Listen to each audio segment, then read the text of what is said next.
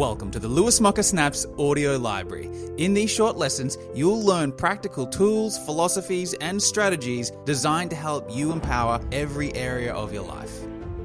Insta-snap, good afternoon, what's going on? We're doing a little mini lesson today. Last night I was up at the Sunshine Coast talking to my friends about property. And today I got a question of the day come in. Here it is, we're going to do a lesson. The question is, stocks or property? Should I invest in stocks or property? What's my preference? My preference is stocks. And here's why. First and foremost, stocks are liquid. If you've read lesson 1 of Infinite Prosperity, you'll know that liquidity is a big part of our message. If you want financial independence, if you want flexibility, if you want lifestyle, you go for liquidity. Liquidity is key. Secondly, capital growth. There's a lot of hocus pocus floating around about rumors about property that they doubles every 7 to 10 years. The numbers don't stack up, and you can prove it to yourself. Go and open an Excel spreadsheet. I'll show you how to do it. Here we go. This will blow your mind. You want to try this, you should check this out. If you're about to buy property, you want to do this. If you've got a friend or a family member about to do it because they think that the property is going to double every 7 to 10 years, you probably want to do this. 0.072 is 7.2%, right? 7.2% per year means your investment doubles every 10 years. That's the rule of 72. This particular mini lesson isn't the time or place I'm going to go and explain that. If you never heard of the rule of 72, Google it. 0.072. Now, watch this. Now, because we're doing reverse compounding, we're going back in time, we'll do equals 1 minus A1. So 1 minus that is 0.928. Every year, it'll go back in time, 0.928. Here we go. Now you do the 2 years manually first, and then when you drag it out, see what's going to happen here? We're going to go back in time. Oh yeah, this will be good. If you've never done this, you probably want to do this, before you go and invest in some crazy things based on rumors. Now, it is 2017, so I just typed in here 500 grand because we're going to analyze kind of like a $500,000 property, which is a reasonably priced property. So to get the value of it the year before, you just go down to this cell and type in that multiplied by that. Get it? Now, because we don't have time to do it manually, we're going to drag this guy down. But to do that, what we're going to have to do firstly, this is kind of a little advanced step, you need to make it absolute. So you need to put the dollar signs here before the B and before the 1. If you know Excel, you'll know what I'm talking about. You just kind of have to do that. Now, when we drag it down, here we go. We're just dragging it down. This, what has this taken so far? 10 seconds? It takes 10 seconds to reverse calculate a rumor of growth, such as doubling every 10 years. Doubling every 10 years is 7.2% growth every year. This is what the numbers are. Anyone who's buying into these rumors and going and investing $500,000 on these investments based on these rumors, and they haven't at least done these numbers, they haven't turned the brain on for the day. They haven't thought about it. They haven't used the brain. So here we go. Let's look at the numbers. Let's go. We're going back in time, They're going back in time. There, let's just pick a number. 1930.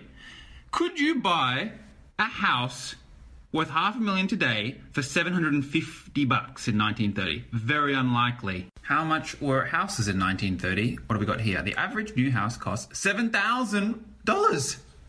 That's 10 times that. That's 10 times what the numbers say. It's meant to only be $700. What that shows me is that it hasn't grown 7%. Property has not grown 7.2% per year, meaning it has not doubled every 7 to 10 years since 1930, because if it had, we could have bought a house there for $750, and then that would compound out to $500,000 today. That simply isn't true. Golly gosh, if that were also true, in 1907 we could have bought a house for 134 bones. Golly gosh, 134 bones. Now, here we go. Let's try this. Stocks. Here we go, little one called the Dow Jones Industrial Average. This is the chart since 1920. Let's look at the price. Price, what do we got? 21,797 as of Friday. Cool. And I've done exactly the same here. I put the 21,797 in the top, and I've just multiplied this down, and I've sort of reverse engineered it, right? So we go down to, let's take some samples. 1970, the stock market should have been around about $650. Let's take a look here. Here we go, 1970. So let's just trace this line up and see what we've got there. Right there is 1970. $670. That's pretty bloody close. Let's take a look at another one. 1950. The stock market should have been around about 145. Golly gosh, that is low. 1950, where are we? This is obviously going to vary on what's happening in the market. But what are we? 192. Pretty close. Pretty bloody close. So even the values are nowhere near being true to the rumor. But the elephant in the room is that if you bought a house in 1920, it's a shitbox today. So even if the property did approximate a return of 7.2% per annum, which it doesn't, you can prove that to yourself. That's not just my opinion. You can prove it yourself. It takes 10 seconds. Even if it did grow 7.2% per year, you got to renovate the fucker. In 100 years, the roof caves in and the walls fall down, and you got the asbestos walls, and the things need to be replaced, and the woo-ha and the woo-woo. You got to replace the whole damn thing. When you buy stocks, you got a liquid investment growing every year.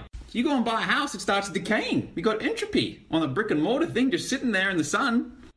You go and buy into stocks, you go and buy a stock index fund with time diversification, with dollar cost averaging. You're buying into the most profitable companies on the planet. And if you go and do something like a S&P 500 index fund, you have Standard & Poor's filtering out these companies, and if they're too shit, they're not making enough money, they get booted out of the S&P 500. They get the new companies in, the up-and-coming companies that are more profitable, that are managed by brighter minds. There's neg entropy. You're investing in human creativity and ingenuity and technology, and that's not slowing down. That's going to keep going. You're buying into neg entropy, which is more order. You're putting your money into more ordered systems as opposed to less ordered systems that decay in the sun. Stocks is my answer. Does that mean that you're never going to have a negative year, not going to have some rocky times in the stock market? Of course that doesn't mean that. If you're looking for that, you're chasing a fantasy that can never be found, so you'll never invest because you're chasing a unicorn that doesn't exist. So why is it just to learn how to invest? Use time diversification. Learn to approximate the mean price of the market over time by using time diversification and dollar cost averaging. If you don't know how to do that, probably wise to learn how to do that. Become an infinite prosperity student. Then you can diversify your stock portfolio with fixed income bonds. You can do real estate investment trusts. You can begin to grow your wealth and grow your passive income without going and getting loans, mortgages, leverage, credit. You don't need to build wealth on leverage and credit. You can build with liquidity and savings. Start with your savings. You've got to keep liquid. You've got to keep liquid. You've got to keep nimble. If any of this was new to you, it's numbers and math. It shouldn't be new if you're investing. If this is new to you, please consider getting a Lifetime Infinite Prosperity membership. It'll change your life because everyone ought to know this stuff. And if any of your friends and family members are going into investments and you think that they maybe haven't done the numbers before, give them my Instagram thing so that they can go and watch this today. It'll be up for 24 hours, obviously. Give this to them so that they can watch it too. InstaSnap, good morning, what's going on? A couple of follow-up questions came in from yesterday's property-related mini lesson. I'm going to address them now because they were pretty good questions. The first one came up with a number of times was leverage. Yeah, but property gives me leverage. I just get to put the deposit down. Put the 10% down, I get the 90% mortgage, and then I got the full thing, I control the full thing, and I get bigger returns. So my answer to that is, firstly, you can do that in stocks. You buy a frickin' CFD. The interest rate on a CFD is cheaper. You get the same leverage, if not more, and it's still liquid. Leverage in stocks is a constant with leverage in property. The reason I didn't bring it up in the lesson yesterday is, one, because it's a constant, it makes no difference. You can do it on both investment models. But two, why would you? I said at the end, why would you go and leverage yourself out when you're not there yet?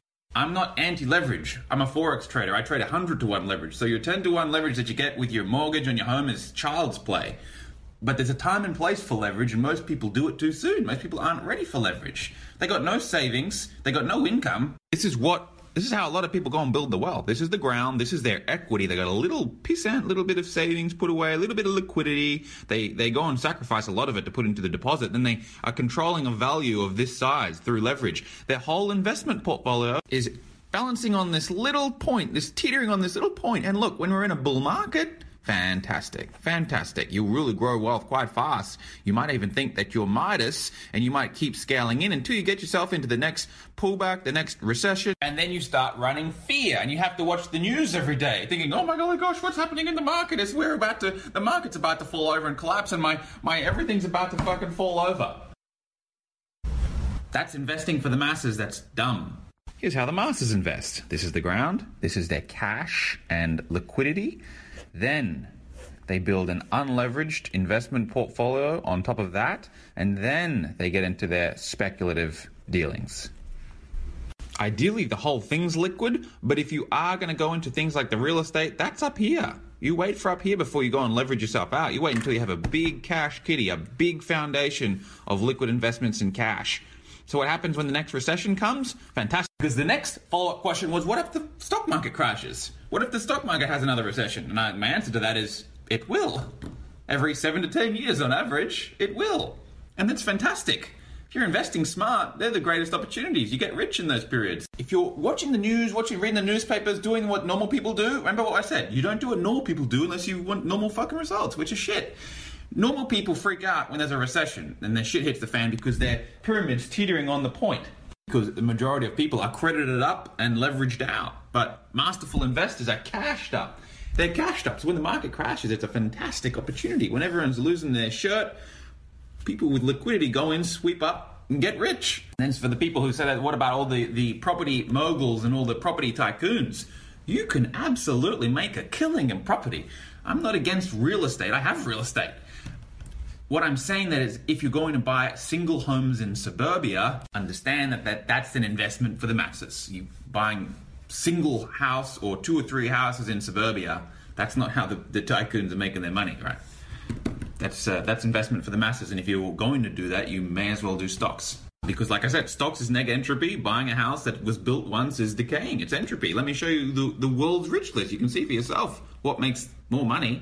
This is the latest Forbes World Billionaire list. This is real time. I reckon it's real time. So what do we got? Bill Gates. Here we go. This is the list. Bill Gates.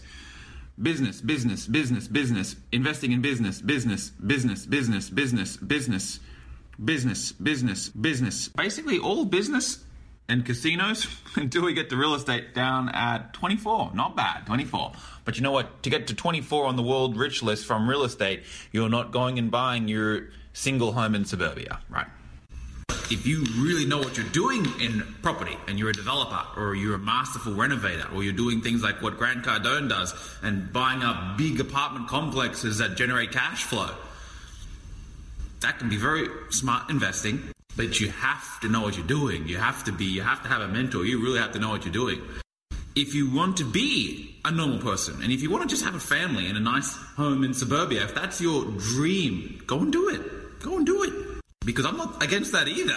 Because going and investing all your life and making all this money, that's my values. That's what's important to me. But if the family in suburbia is important to you, you've got to go do that.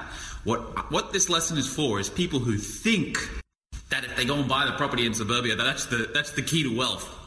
And that's the reason they're doing it. They think that that's going to make that's the wealth and the financial independence. That couldn't be any further from the truth. That's exactly opposite of the truth. That's what this lesson is for. I hope you enjoyed it. For more lessons like this, be sure to subscribe to my podcast. And if you prefer video tutorials, online courses, and even workshops, head over to my education portal at www.lewismocker.com and register for a free account. I really appreciate you listening to this brief lesson, and I look forward to seeing you in the next episode.